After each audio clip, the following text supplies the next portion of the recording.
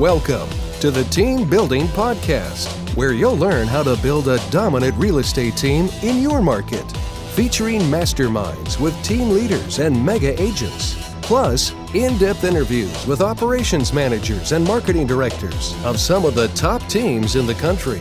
You'll learn the latest methods to generate and convert leads, streamline your operations, recruit and train better agents, and raise your profit.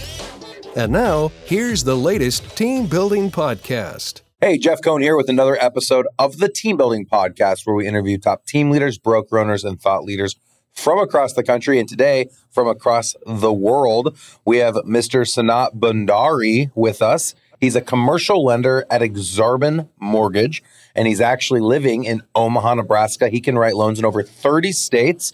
So if you're thinking about capital that you're needing for a project, he's going to be the expert in speaking to that. Welcome to the show, Sanat. Thanks for having me, Jeff. Really appreciate it. I appreciate you coming on. So let's start off with your past. I know he and I actually had an opportunity to have lunch in the last couple of weeks, and he shared with me his past, where he came from, where he went to school originally. And it's a really interesting story. Let's spend a couple minutes on that. He also speaks like 15 languages. So it's pretty cool. Yeah. Oh, thank you. I'm originally from India. I was born and raised out there. Then I moved to UNL. I moved to Lincoln, Nebraska for school. I got my bachelor's and master's there. And towards the end of grad school, I decided to buy a property, and I liked it. I mean, I did fairly well at it, and I just continued to repeat the process. And then eventually found out that on the lending side, there's a need for good advisory, especially as someone that understands the investment side of the business fairly well, and someone that owns investment properties, right? So my whole goal was to be a savvy lender that that understands complicated situations and find solutions to the problems. So that's where I am. Awesome. I know for Clint and I, as we've built out our multifamily and single family book of business, we've gone to a lot of local banks to get lines of credit, and then we've done the BRRRR strategy and been able to strategically move capital from one lending institution to another, taking it off of our line and then going into more of a long-term 20-year fixed with 5-year adjustable rate mortgage. What do you typically see in the multifamily space I know you've been behind several syndication projects and you fund a lot for those type of projects. What do you typically see when it comes to loan products? So on loan products for some of those larger projects, we're looking at primarily Fannie and Freddie multifamily financing, different financing type loans. Now there's different categories of loan products. So you have something called a small balance loan, where the minimum loan amount's at least $1 million, goes up to about $5 million. That's where Fannie and Freddie, it's not their favorite types of loans to finance, but they will do those. Fairly strict, debt service requirements. The property has to be stabilized and all that stuff. It's a fairly lengthy application process. And if someone's at the level where executing those types of loans, generally your attorneys are dealing with Fannie and Freddie's attorneys to make sure that everything's set up in place. And usually those take about 60 to 90 days to close. Okay. Anything above $5 million, you have the standard Fannie Freddie multifamily loans. And those also have different subtypes, but we won't go too deep into it. You have some of the fairly large projects where they'll finance it. Let's say it's an affordable housing type project. They have separate incentives for that. You have a green housing type project. They have another set of incentives for that. Or you have maybe a large portfolio of single family. So someone's got huge amounts of single family properties they want to have under one blanket loan. Fannie Freddie can do those too. And Fannie Freddie is just one of the entities that can do commercial loans. You also have something called SBA loans, Small Business Administration. Small Business Administration loans are great for for business owners who want to occupy a commercial building for their business use. Mm-hmm. And that's basically a commercial version of FHA. So FHA is 3.5% down on occupied properties, 1 to 4 units type stuff. With SBA, you just need to put down 10% on a commercial building, which is by far the lowest down payment option that I know through an institutional loan provider. So it's owner-occupied. Owner-occupied commercial. Yep. Cool. Yeah, and there's different loan providers there too. Some of the largest loan providers in commercial space are life insurance companies or life companies. They're the ones that have, insurance companies have a lot of cash, so they're okay with giving you the most generous terms on any commercial loans. Then you have something called CMBS loans, or conduit loans. That's what they call it on Wall Street lingo. not as attractive terms, but they can finance some of the more harder to finance projects. And there's just a whole gamut of lenders, right? Depending on what your needs and wants are. So if you have a newer investor listening to this or someone thinking about getting into the single family space, I know you have your own primary residence, right? That can go FHA, but then you can add an additional, I believe, 9 or maybe even 10 loans, conventional loans that are 30-year fixed. But once you get to the 11th, you have to go to commercial lending. How does it apply to the commercial space in the sense that if you can own 10 single families on a 30-year fixed conventional loan, in the commercial space, could you own 10 commercial buildings on a traditional loan? Do you know how that correlates? Yeah, so on commercial side, there's no restriction on how many properties you own. But they're not 30-year fixed loans either. They are 30-year fixed loans through Fannie, Freddie, SBA. Those are all like 30-year. And there's no rule as to how many of those you can have? With owner-occupied, there's only one you can own. Right. And correction, with SBA loans, they're amortized up to 25. Okay. They can go up to 30 in some cases, but the deal has to be exceptional. Okay. Fannie, Freddie, they go up to 30. I mean, this will blow your mind. I mean, there's some different financing options through HUD, Housing and Urban Development Administration, that can go up to 35 years on amortization, but those are primarily towards larger new developments. Okay. All that stuff. I mean, I know FHA is a 40-year program, but I personally don't know a lot about it, but it's out there. Wow, I've never heard someone do that. Yeah. So for the listeners, you've got your people that have maybe 1 or 2 doors. Maybe you have more savvy investors that have 10 or 15 doors. And then, of course, we're going to have a handful of people that have 100 single-family doors. They already have a few multifamilies. What would be an opportunity for them with the access you have to financing? You said in over 30 states across the United States, you can fund these commercial loans. What would be a traditional scenario that is pretty simple to take the ball across the finish line to help a savvy investor if they can find the right type of avatar, the right type of project that you'd be able to help them with, and walk us through what that deal might look like so that the listeners could start paying attention to maybe some opportunities that are out there right now? Absolutely. So my clientele is primarily investors, and one of the most common use cases that I've come across is an investor that just recently got self-employed. They have the money, they have decent credit, but they might not have good tax returns, or they might not want to show W-2s, pay stubs, right? So we're just looking at more like asset-based lending types of loan scenarios. That's what I primarily do. That's what we're really good at. On that side, all we would need is the property to make it's asset-based lending. So we're just looking at like the property's financials much more so than your personal financials, right? And those are 30-year amortized loans. We can do those in 30-plus states. And those are commercial loans. So you close those in your LLCs. They don't show up on your personal credit, and there's no limit on how many of those you can have.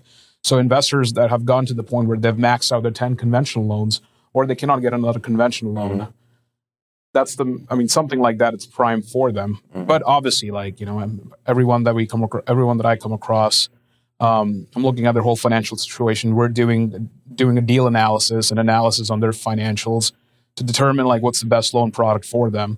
I've come across investors where a DSCR type loan, or like a commercial 30-year fixed loan, would be great for them, but they have enough. I mean, they make good W-2 money, and so at that point we can do a 30-year investment property loan through Fannie and Freddie on anything 1 to 4 units. So the answer is more nuanced than that. I just always say, like, whatever your situation is, like, give me a call. Be more than happy. Every situation's different. Every situation's different. It's the attorney answer to 100%. Yeah. So Sanat has an entire team behind him, helping him fund these loans. He's been behind a lot of underwriting of these specific types of commercial loans, and that's his specialty. So if anyone in our network has any questions as a follow-up to this, or has come across a property that you think would be a good fit for some of these loan types that Sanat's talked about, he's actually volunteered as a value add to be able to provide any assistance to our audience members. And it has a Google Voice number that he's willing to share. So what would be the best number for someone to get in touch with you at? And he'd prefer a text to the number rather than a call to the number, because then he doesn't have to check the voicemail. You can just read the text. Absolutely. Great number would be 510-857-4716. Perfect. And how do you spell Sanat? Sanat. Perfect. And if you reach out to Sanat at that number, we'll put that in the show notes as well. Be sure to mention that you heard him on the Team Building podcast so that he knows where you came from specifically, or you can reference Jeff Cohn. And if you have a really positive experience working with him, please throw a 5-star review on whatever app you're using to listen to this podcast and give a shout out to Sanat for all of the help that he's giving you. Let's change gears for a second. One of the things Sanat and I talked about at lunch as well a couple weeks ago that I thought was really interesting is we talked about how your mom and pop investors are buying up single family. They might own 5 doors or 10 doors. And then you have institutional money that comes in and buys a 200 plex or bigger, or a portfolio with 200 plus doors or bigger. But there's like this big opening where people aren't really looking at 20 to 80 units or 20 to 120 units. Do you think that's true? Absolutely. There's a huge segment of market out there that's too big for the smaller guy and too small for the bigger guy. And I think that's where a lot of opportunities arise, and that's where a lot of investors should focus on, in my opinion, because they're safer than going after single families or up to like 4 units. So if I'm an agent listening to this, I'm a team leader, I'm a thought leader, I own a different business, and I've got the money, I've got capital maybe as a down payment, and I come across something, I see a complex go for sale, and I'm not sure if it's a good deal. Are you able to help also analyze the deal, or are you more just there for the funding? I'm absolutely there to analyze the deal as well. I do a lot of underwriting for a lot of my investor partners, a lot of my clients. Generally speaking, I tell my clients, well, hey, if they're looking at buying a property, run the numbers past me first before I pull the trigger on it, so we can like coordinate like everything on the financing front, like from like the funding the construction loan to the refinance after the rehab's done, to make sure it's a seamless experience for everyone. Hi, I'm Jeff Cohn, host of the Team Building Podcast and founder of Elite Real Estate Systems. We've been using dotloop for almost 10 years and taking advantage of the dotloop for Teams and ShowingTime Plus platforms. We're really excited about all of the innovative products that dotloop's going to be rolling out. To find out more about that, go to growwithers.com and click on Tools. So walk us through, let's say that I came across something. So I actually did. Last week, I bought a $600,000 multifamily in Lincoln, Nebraska. Clint and I through Dynamic Properties. And I want to say we spent around $600,000. It might have been a little less than that. And we're going to do a couple $100,000 renovation and fix it, make it a little bit nicer, raise the rents, and it's going to cash flow about $200,000 a year. At that point, we're going to we'll pull out all of our original investment out, and then we'll kick it forward to the next deal. What would it have looked like had we come to you to receive financing on that particular product, which we already have a bank, like I had mentioned earlier, that we had used on that. But what would it have looked like if we had come to you and said, hey, we don't have 600,000, I've got 100,000. Is that a type of project that you'd have been able to help us with? Absolutely. Or is that too low? Absolutely. I'm be more than happy to help with a project like that. Though generally, at least in the case of Nebraska, I found the best, and like it's usually in my clients' best interest. Like I will get one of my personal lending contacts or one of my personal bankers to come in and finance the deal at first, right? Because portfolio lenders, obviously they can mess with their underwriting a little bit to get you the best terms. After you stabilize the project, so like now the property's fully rented, it's up to speed, bringing $200,000 a year cash flow. That's where I come in and I refinance the local bank out into a 30-year commercial loan. That's how I structure a lot of my deals. And sometimes let's say we come across a scenario where local banks aren't willing to do some stuff, right? Because it's a non-bankable project. That's how I call it. Those are the perfect candidates. So as an example, like a fix and flip or like a construction where like your personal financials aren't that solid for a bank to take chance on you, I can definitely do something like that. Okay. So hope that answers the question. Yeah, that's perfect. And can you, I think I know the answer, but can you burr out as well using that same strategy? Yeah, absolutely. So a lot of my clients, come to me after they've utilized some sort of hard money lending or private money lending on it, and they just want to refinance out of it. Especially if your debt service, sorry to cut you off, your debt service on a 30-year is going to be way lower than what your debt service is on a 20-year arm. Yeah, absolutely. But again, as I said before, it depends. Yeah. Every deal's different. Every person and the deal's financials are different. So like with every given file, like we have to make sure that we're ironing out like all the specifics of it to get the best deal possible for the clients. If I had $10 million for you today to deploy over the next 12 months, where would you be focused? What kind of demographic, what kind of properties would you be buying? I'd primarily be buying 5 to 20 unit multifamily properties, either that or light industrial. I think those are absolutely solid asset classes, and especially in Omaha. I'm not sure if you heard that number, but like hey, don't tell anybody. Yeah. Omaha is horrible. Nobody wants to invest here. Stay away. All right. But those are absolutely great asset classes to invest in, especially if you have a team of experienced operators behind you. I think those are the asset classes where the local guy has the advantage, right? Yeah. So us people in Omaha, we know how the 5 to 20 units perform, but larger investors wouldn't know. And smaller investors are too scared to go after that. Sure. So typically 25% down. So just to make the numbers easy, somebody out here that's listening, they find a 5-plex or a 10-plex. Let's say it's $1 million. They buy it for $1 million. They're going to need $200,000 down.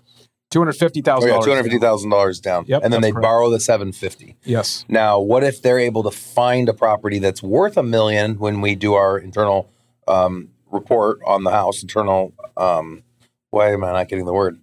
Analysis. Right. And they come to determine that it's worth, $1.25 million, and we buy it for $1 million. Is 25% still required? On my side, yes. And this is exactly the kind of scenario where I tell my clients to go with a local bank because they can modify the underwriting. So at that point, that you have the $250,000 soft equity and the project, so you could potentially get away without putting $250,000 down in there. So once you get the property under contract and you close on it through a local bank, that's where I come in and refinance the local bank's 20-year AM to a 30-year AM. So this is exactly our strategy as well with our single family businesses. We'll use lines of credit as the down, knowing that once we close, we'll automatically burr out our original equity position. And what's amazing, as long as you can cover your debt obligation, you just now acquired the house with zero money down. And what I mean by that is you still have tenants. So if you fully leverage and the bank is willing to write you a check, let's say in this scenario, they say it's worth 1.25. You bought it for $1 million. You put 200,000 down, and the bank says actually it's worth 1.6. We'll give you 600,000. Well, now you're going to have more debt that you're going to be required to be paying every month, and your tenants might not be covering your debt obligation, or you might be too lean and run the risk that if the market took a 10% shift to the negative, you won't be able to cover your debt obligation. So it is a good practice, and I don't know if there's a requirement from a debt servicing responsibility requirement to have a certain amount of cash flow per month. Is there? I've never asked that before.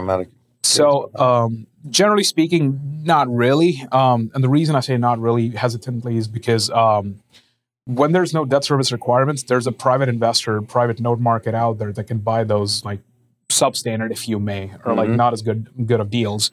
Generally, I recommend people to get properties that eventually, once you rehab them, the debt service is at least 1.25, meaning the property's expenses at 25. The property's income is 25% more than the expenses of the property, and that's including debt service. And that's the metric all commercial lenders are looking at.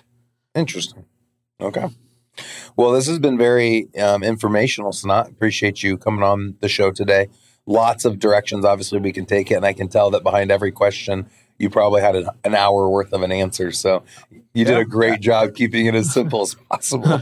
Thank you. Thanks for having me. I really appreciate it. Absolutely. So any other comments, feelings, questions, points you'd like to make? I think it might be interesting for you to share with our listeners some of your favorite podcasts you listen to specific to multifamily investing and or raising capital, and or any books that you'd want to point somebody to. Yeah, absolutely. So on multifamily, Bigger Pockets is a pretty good podcast. That's it's pretty standard. I have another podcast that I like listening to, The Diary of an Apartment Investor. It's one of my buddies, Brian Briscoe, out of Idaho. Say that again. The Diary of an Apartment Investor. Apartment Investor. The Diary of an Apartment Investor. That's a mouthful. Yeah. Okay. That's a good one. There's another one, The Traveling Investor. It's through one of my buddies out in Atlanta. That's another good one. Cool. And Team Building Podcast, obviously. Oh, shameless plug. Let's go. Any books? Let's see. Got quite a lot of recommendations right there. So let's see which ones to choose. Yeah, it's always hard to narrow it. I feel the same way. Right. People will put me on the spot. I'm like, and I don't know. I have too many. Right.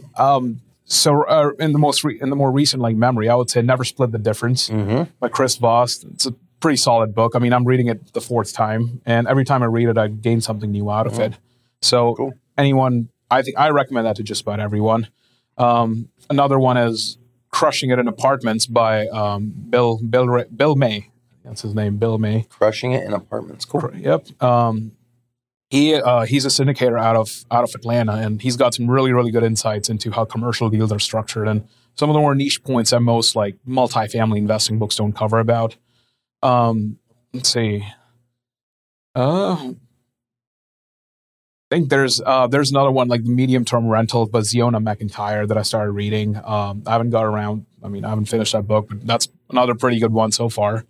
So yeah, there's just too many. If you guys, there's a lot of content, and that's the biggest challenge. You know, people only have a limited amount of time, and I think that's one of the reasons the Team Building Podcast has done so well. We keep our episodes under 25 minutes, and we put a lot of content into the episode, but then we usually make a recommendation of where someone can go to learn more, and then they can do that on their own time. So you've done a great job, I think, at highlighting all the different opportunities that are out there, and I think a lot of people just simply don't know about it. I certainly know not very many team building podcasts are sitting here talking about how to raise $20 million of capital and what that might look like and what options are out there for you. So for anyone that wants more information, Sanat's available. He shared his number with you. I'll have him share it one more time before we close this one out. But I really appreciate you coming on, wearing your hat of Exarban Mortgage, and being able to service 30, how many states is it? 32? 33. 33 states.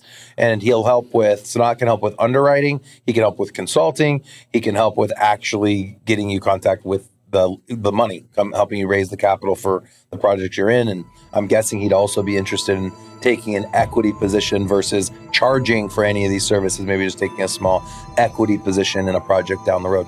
Yeah, absolutely. Thanks for having me again. And my number is 510-857-4716. Feel free to text me there. That's continuously manned. So perfect. Thank you, Sanat. Appreciate you coming on. Thanks, Jeff.